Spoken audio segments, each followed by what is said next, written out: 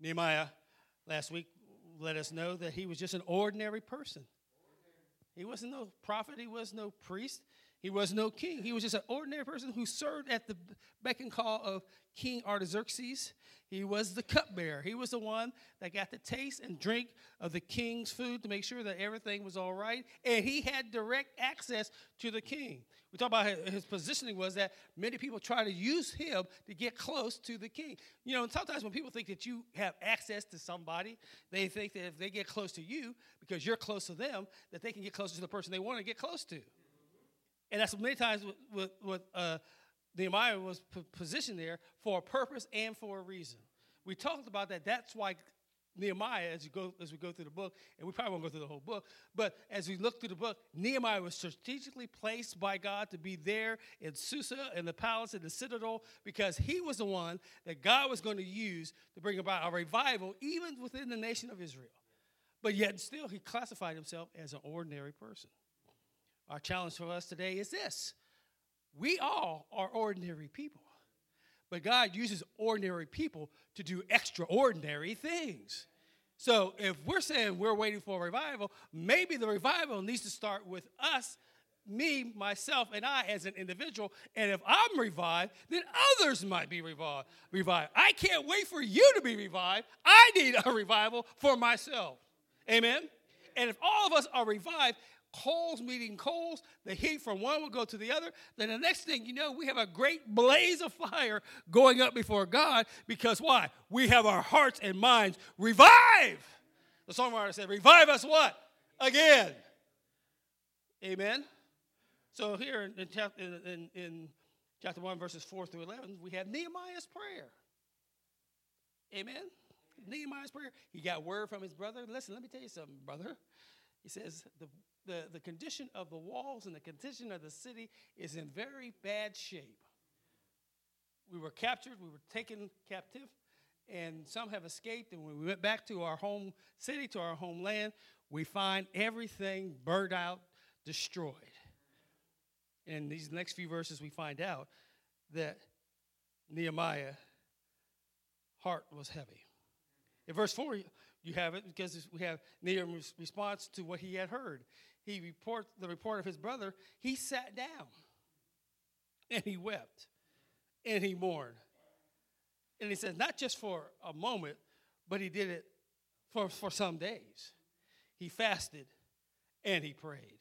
When Nehemiah heard from his brother what was going on back at the city of Jerusalem with the walls and all that, he had to sit down. Have you ever had bad news and it just rocked you so that you had to sit down?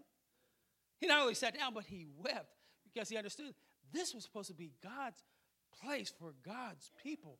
And because of sin and disobedience, it wasn't where it should be. He sat down, he wept, and he mourned over what had taken place. And he didn't just do it just for that moment. He did it for some days. And he did it by two things, which would do us well. One, we're trying to make a practice in our church right now, is by praying. When you and I can't do anything, the only thing sometimes we can't do is what? Pray.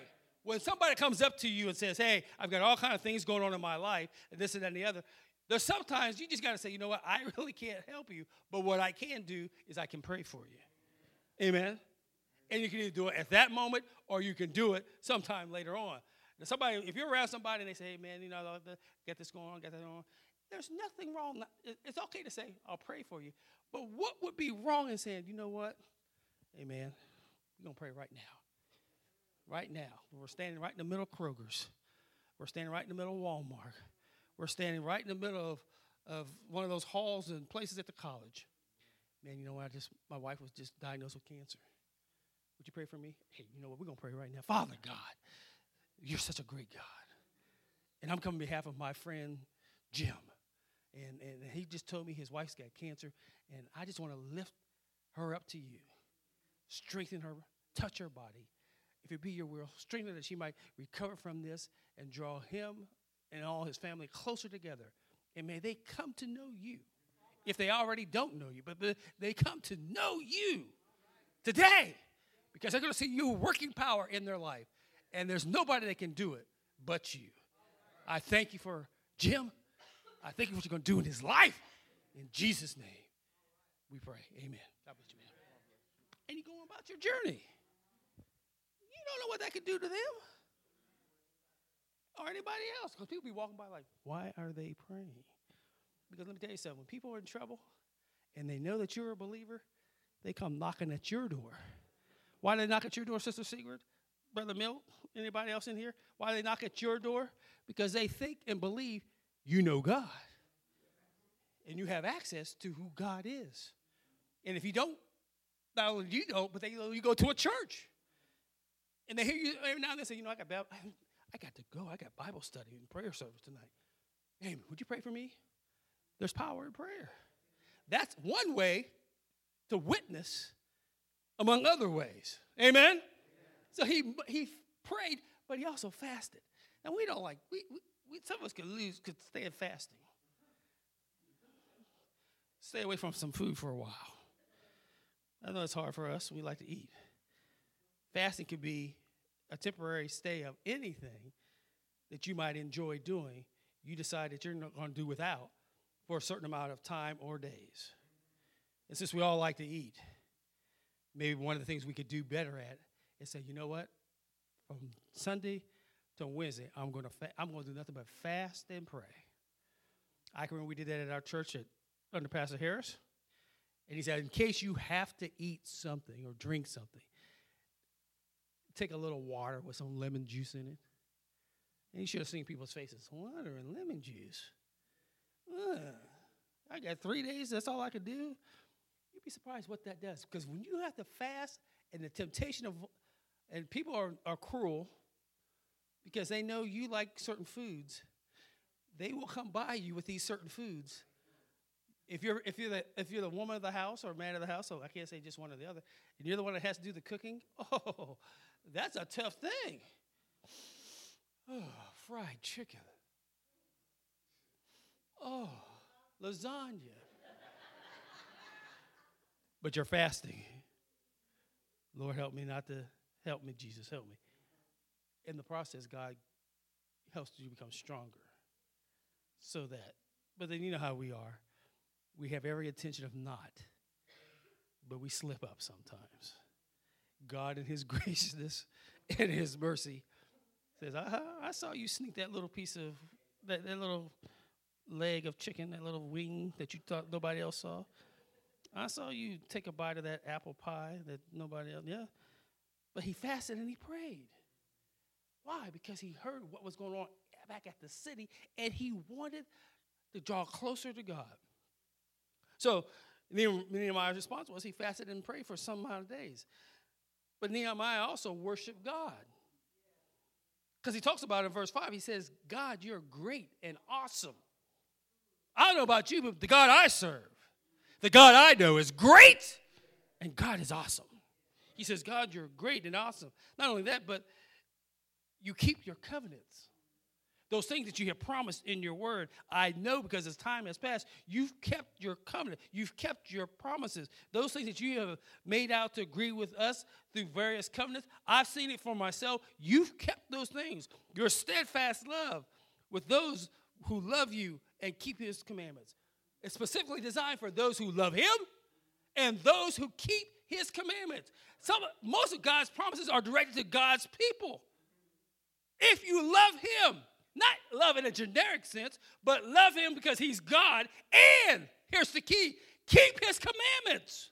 Now, somebody might say, I love God, but do you have the other part of the equation? Do you keep his commandments?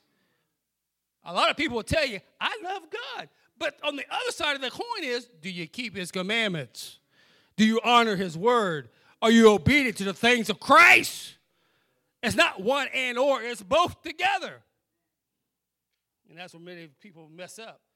I love Jesus. Well, that's wonderful, baby. But are you following Jesus and keeping his word? If you're not, your love really doesn't mean a whole lot. Because you got to do both together. Who love him and keep his commandments. Is that not what he says in verse number 5?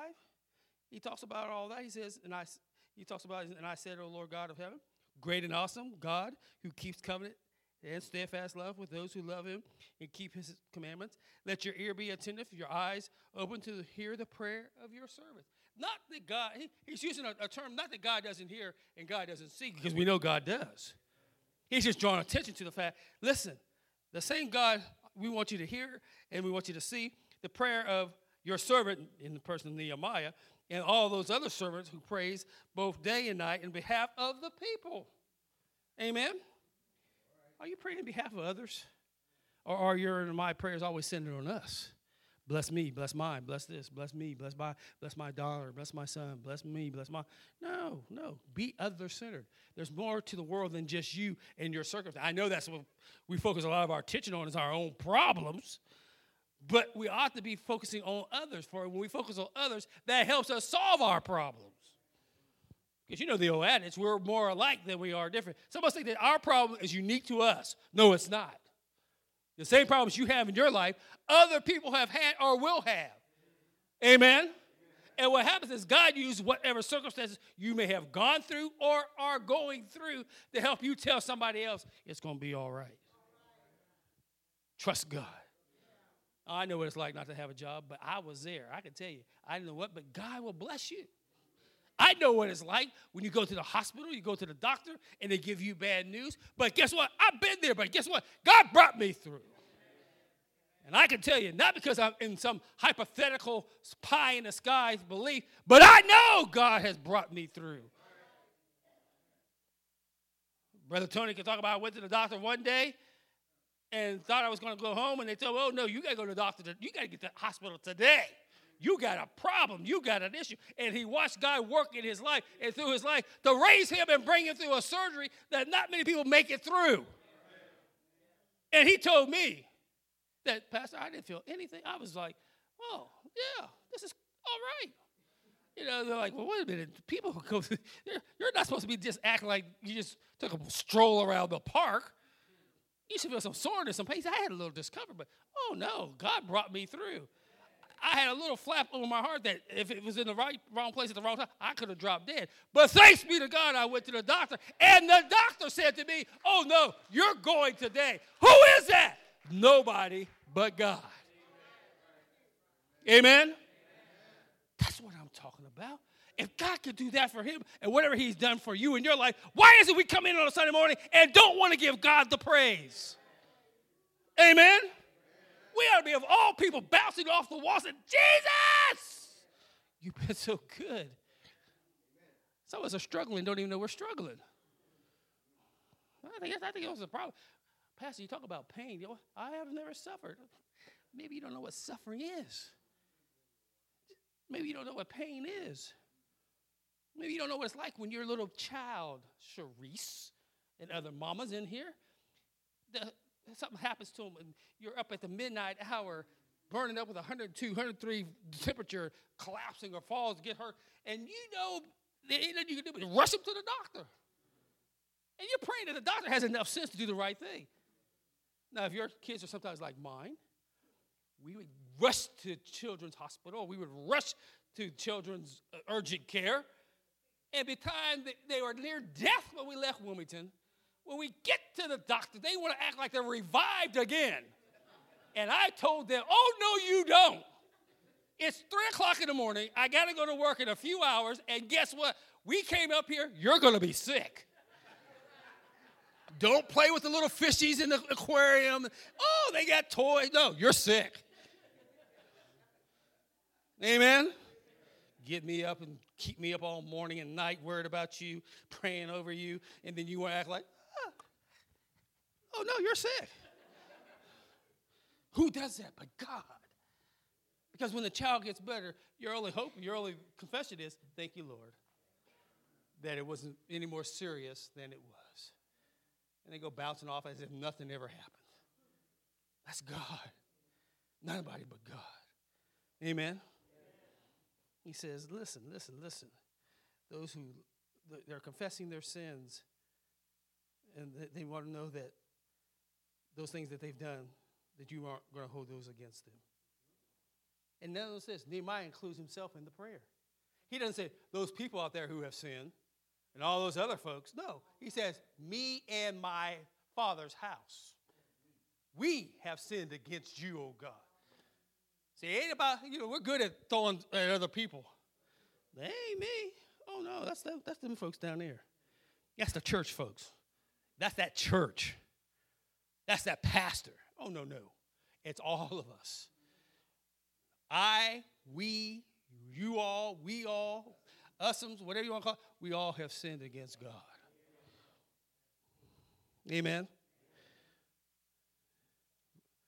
Verse number 7 brings out the point. He says, we acted very corruptly against you, have not kept your commandments. Hey, let's be honest. We haven't done everything God wants us to do.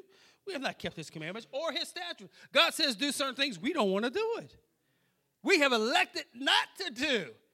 Thou shalt have no other false gods before me. Oh, well, we got all kind of false gods. We serve the God of football. We serve the God of baseball. We serve the God of basketball. We serve the God of going fishing. We serve the God of running to the mall. We serve the God of going to the flea market. We serve whatever God we serve. We do everything that we ought to do. Amen? We don't keep your word. We don't keep your commandments, and we don't do your statutes. Thou shalt not kill. Well, we're killing all the time. We talk about folks behind their back every single day. You know how to pull a trigger. You know how to stab him in the heart. You know how to shoot him with a harpoon. Just start talking about folks. Man, I tell you what, I don't like that. I don't like him at all. I tell you, I don't even know what he's doing. I have no clue what he's about. I wish they just drop dead and get out of here. Yeah, come on now. Let's be real. Some of us, we got mouths. We chirping in little sidebar conversations. See, it's quiet in here. I must be hitting something. If it wasn't true, you say, amen, Pastor.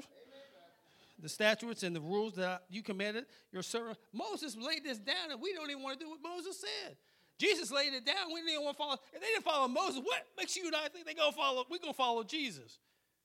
Somebody said, well, if Jesus was here, I would. No, you wouldn't. If Jesus himself, he was here. And people still didn't do right, and they ultimately took him to the cross and killed him. God in the flesh. You're telling me that if Jesus was alive today, you would act better, you would be better? That's a lie from the pit of hell. So how can you say that with such authority? Because he was here. The light was among us. He dwells in it, and we still don't do what God wants us to. They didn't do it then, and we won't do it now. Why? Because we are sinful. Vile, dirty creatures. And everything about God, we repel back unless God quickens you by the power of his Holy Spirit. And then by the Spirit of God in us allows us to want to be attracted to the light that's in him.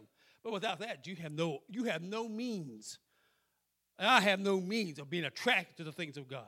The reason why the world is in total rebellion against God, because they don't have the Spirit of God. Why are you surprised by that? What makes you think people are going to do right? They're going to do everything wrong without the Spirit of God. That's even in the church. For without the Spirit of God, you cannot do this. And the reason why people don't do it, maybe, because they don't have the Spirit of God in them.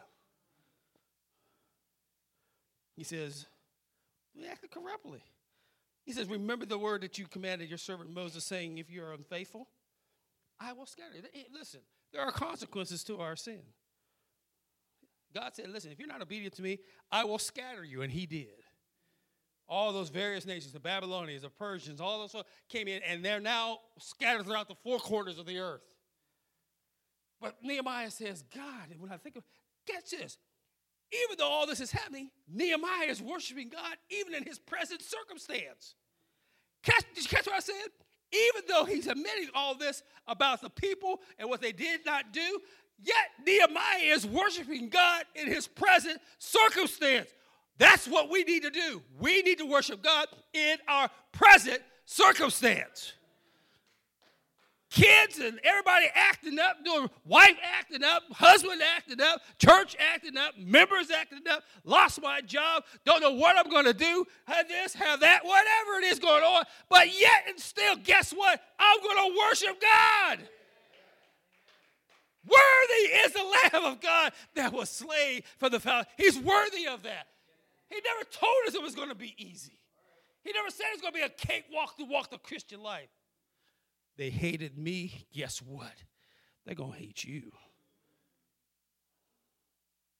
No cross, no crown. What's the cross you have to bear? Maybe the cross you and I have to bear is this. There are some things that we might want to do that we got to honestly evaluate ourselves and say, God, I have to be honest with you. I put other things first in my life before I put you. I'm not willing to carry the cross and be a witness for you. I'm not willing to say no to a lot of activities that I'm involved in because I want to make you and your church first place and priority in my life. You said if I serve you, all these other things you would add unto me. What I've done is I want to serve the other things and then want you to come along as a secondary part of it. Put me first. Let me have preeminence. Let me have first place. I know you need money. I know you got to feed your children, but put me first. Okay, I got to work on something. Well, I have the option. I don't have to, but I'm going to because I need the money. You know what? You need God. And God will give you the money to make up for you doing what he wants you to do first. People don't want to think like that. And when I say that, I get a lot of eyes rolling like, there he goes again. I shared with my wife. Yesterday we were sitting at home. We were watching a couple movies. We taped the old Hallmark movies. So I get to watch all these romantic movies with people falling in love and out of love and back in love again. Yeah. But I said, you know what? We got talking about some stuff. And she put the movie on pause. You know, we got DVR. You can do a lot of that. You know, you just pause and pick it back up. I said, I was laying in bed the other night and I was thinking. I said, I don't understand. I said, when I say some of this, I get the looks of what I get like on Wednesday night sometimes. People look at me like, but that's not us. But it is us. We went through the autopsy of a church. And I'm not making an excuse because there is no excuse, but you got to be realistic to understand this. I'm asking God to help me and us to understand that the world is different today than it was in 1975, 76, 80s, and 90s. Okay? Church don't mean nothing to a whole lot of people anymore. Church may not mean much to you in this room right here. Not really. Not like it did when I was younger and I was coming through. When I come through, church was first place. It was it. Your whole life was rooted, grounded in being in the church, being in Christ, and doing things in the church. There wasn't all this other outside stuff grabbing your attention.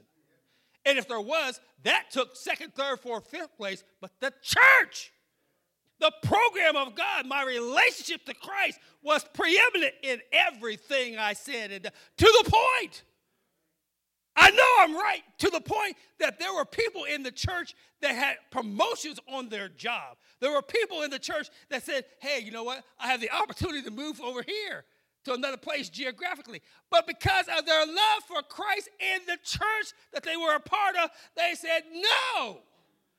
I could go on another shift. I could do another thing, but that's going to interfere with my ability to be at the church doing the things of God. I can't do it. We ain't there no more. No, we're not far from it. Any little excuse we have to get outside of the church, we take it. That's where we are. People don't come to church because they have a hunger and a burning desire. I've watched people who have come and then they go, and I ask the question, what happened? Why aren't they coming back? Somebody said, well, it's you. If you would be more excited, if you would be more preach better, then people would stay. Maybe that's right, but I think some of it is on you. Amen. Amen, lights and walls. Because the attractiveness of the church is about all of us. It is. You're not excited to be here. What? If you don't like to be here, then why are you here? Come on. You come out of necessity? You come because I'm a pastor, I'm an elder, I'm a secretary, I'm a this. Is that the reason why you come? For not being that, you wouldn't be here. Oh, okay. Do you not think people are smart enough to realize? Because they hear you talking at home. They hear you talking in these sidebar conversations. They hear you. They watch you. Like you watch me, they watch you. You know, you ain't supposed. Whoa. You don't like him, but you go? You don't like her, but you're around him? Something's wrong. I ain't even a Christian. In the world, they may not like each other, but they at least tolerate one another. Two drunkards sitting in a bar, don't know each other from Adam, but they will share the same bottle. To the church, the Bible says, love one another. The Bible says, be patient with one another. The Bible talks about have the brotherly type of love one for another. And there are folks camouflage saying, we love you.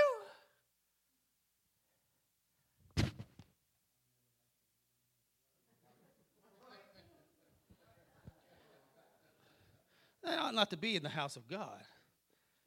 Amen. I respect the world for this. If they don't like you, they ain't going to be bothered with you. I have no respect for anybody in the church that if you're not man when born enough to say what you need to say and be honest and then say, Lord, this is where I'm at, then no. And we wonder why people are bypassing the church. They look at us. They have a word they call hypocrites. That's just putting on a mask. We're acting a part. God doesn't want actors. He wants people to be real. He wants us to be honest and authentic in what we say and do. If I say I love Jesus, then I need to love Jesus to the full extent of my heart. If I say he's the Lord of my life, I need to allow him to be Lord of my life. I do nothing without Jesus being first place in my life. Ahead of my wife, ahead of my kids, and ahead of you. He says, we're your servants, verse number 10. God, I want you to recognize something. That's what Nehemiah is praying. This is a powerful prayer. Nehemiah says, I want you to recognize that, number one, they are your servants and your people. We are God's servants and God's people. God wants to do a great work with us, but he can't do it when we got all this other stuff going on. Amen. God's been faithful. He's been faithful to us. What Nehemiah is trying to say is, when we look at God's faith, what was God's faithful? Remember back in Egypt when you delivered God, you delivered us? You caused the plagues to come in. They released us out of Egypt. We got to the Red Sea. You delivered us. You said we ultimately would be in the promised land, and we got there. God, you've been faithful in everything you said. And look how we repay God by our disobedience. He says, you've redeemed us by your great power and strong hand. That's what he's talking about. What he brought them through. I just said, your great power, only the power of God could turn the heart of Pharaoh. And ultimately, Pharaoh turned his heart back the wrong way, and God dealt with him from that day forward. But God's great power and God's strong hand brought them through. Verse 11. Nehemiah says, oh, Lord, let your ear be attentive. Again, he said, God, hear me. Not that God didn't, because God always hears. But he said, I want you to pay special attention. God, really listen to what I'm trying to tell you here. Let your ear be attentive to the prayer of your servant. I'm your servant, Lord. He's just an ordinary man. He wasn't a prophet or a priest. He's just an ordinary guy. He says, hear the prayer of your servant and to the prayer of your servants who delight to fear your name. Do you fear God? Oh, I do. Not that I'm afraid, my knees shaking and all that. No, that's not the kind of fear he's talking about. I had that what's called reverential fear that honors God for who he is. I don't know how some of us can do it. I don't know how you cannot have the fear of God that if you say you are saved, blood-bought, saved by the plowshares of the gospel, know Jesus Christ is your Lord and Savior, I don't know how you cannot want to serve him. Fear and trembling would come over me because whatever ability or talent God has given you, if you're not using it to his glory, God can very easily take that away from you.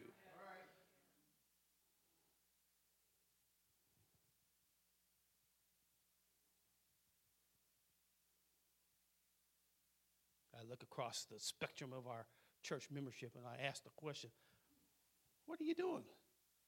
What is it that you do for God that's a part of this church? I can't answer that for you. You got to. What is it that you bring? Why did God save you? Why are you here? And what are you doing for the kingdom of God at 225 Randolph Street? Outside of coming on a Sunday or maybe a Wednesday or whatever. That's you're supposed to do that. But God didn't save you or I to be here to not to use whatever gifts or talent he has and not be doing kingdom business here at 225 Randolph Street. You're right now in Wilmington, Ohio. My mind went to, when I was preparing this, my mind went to Pastor Bell. Whatever Jesus did, he did it what? In public. Amen? He went to the cross. He did it in public. What is it that you're doing in public for God? They pierced him in his side. In public. What are you doing for God? In public. They dropped him in the hole, thinking that if they forgot, he said, if I be raised up, I will what? Draw all men unto me. They did it where? In public. What are you doing for God? In public. Oh, okay. I conclude on this point. He says, oh, Lord, let your ear be attentive to the prayer of your servant and to the prayers of your servants who delight to fear your name. I have a reverential fear for God. If God just said drop dead right now to me, I'd drop dead. Amen. My body would have to bow because God's the authority. He hasn't said that yet, so I'm still living. Thank you, Lord. And give success to your service today. We want to have success. We want to see, you know what? When it comes to the kingdom of God and what God wants to, I want us to be successful in getting men and women, boys and girls saved for the gospel. I want to get men and women, boys and girls not only just saved, but I want them to live the gospel. I want them to live the Christian life. I want them to be rooted and grounded and know everything about God and about Christ so that they can go out of here and be productive Christian citizens, people for God. Brother Lambert said it. Bloom where you're planted. All right? You're at Aristide. You're a Christian. Bloom right there. You're a UPS, driving a truck, bloom right where you're at. You're at home as a housewife. People come by your house. You say, I have nobody I know. Yeah, you do. They're passing your house all the time. You got neighbors who need to know Jesus. You got people across the street that need to know Jesus. People moving in our neighborhoods, we don't do like we used to do. Hey, good seeing you. How you doing? Blah, blah. Do you go to church? Do you happen to go to any place of worship? No. Well, you know what? I got a place you could come. Follow me. I'll come pick you up. You need a ride? Yeah, sure. I'll pick you up. Amen. He says, give success to your servants and grant him mercy. What's he talking about? He says, guess what? The walls, the city is ruined. I'm serving next to Artaxerxes, the king. Grant success to your servant. What do you need? God can say, what do you need, Nehemiah? I need that when I present my case to the king, that you'll turn the king's heart whithersoever you will. That, number one, he'll allow me to go to the city to take care of kingdom business. And not only that, but you're going to use this king to help supply me with some of the very materials that I need to rebuild the wall. Grant him mercy in the sight of this man. This man is talking about the king. And then he just says what I said at the very beginning. Now I was a cupbearer to the king. I'm just an ordinary guy. I'm not a prophet. I'm not a priest. I'm not a preacher. I'm not an elder. I'm not a deacon. I'm just an ordinary, plain old dude. I just want to be used by you. Weeping may endure for a night, but joy comes in the morning. Nehemiah 8:12 and 17. Some of us have been weeping for a long time. But know this, joy, unspeakable joy comes in the morning. The book of Nehemiah starts with affliction, but it closes with great joy. I close with this. Our tears, the water that comes out of, are the seeds of providence that God has planted on our path. And without our tears, those seeds could never grow and produce fruit. God uses the tears to water the seeds that he's placed you in so that he can produce fruit in you and I. Amen? Man, I read this and I thought, what a powerful prayer. of Nehemiah. I didn't see all this when I went through it the first time, but I see it now. I'm like, oh, my God, Nehemiah got some good stuff in here. Amen? Father, thank you for your word. Bless us. May you rise and raise up some Nehemiahs here at Cornerstone. Somebody says, I'm just an ordinary person. I'm just a regular old member. God uses ordinary people to do extraordinary things for his kingdom. God uses a few people that will give sacrificially and give of their time and their talent and their substance. God could use a few people to turn this world upside down. God used 12 unlearned, uneducated, not seminary trained, not college graduates, but 12 ordinary fishermen to become fishers of men, to turn this world upside down, that it might be right side up. May we be used by you to be the fishermen of men here in Wilmington, here in the state of Ohio, here throughout the United States, and even throughout the world. We thank you. In Jesus' name, amen.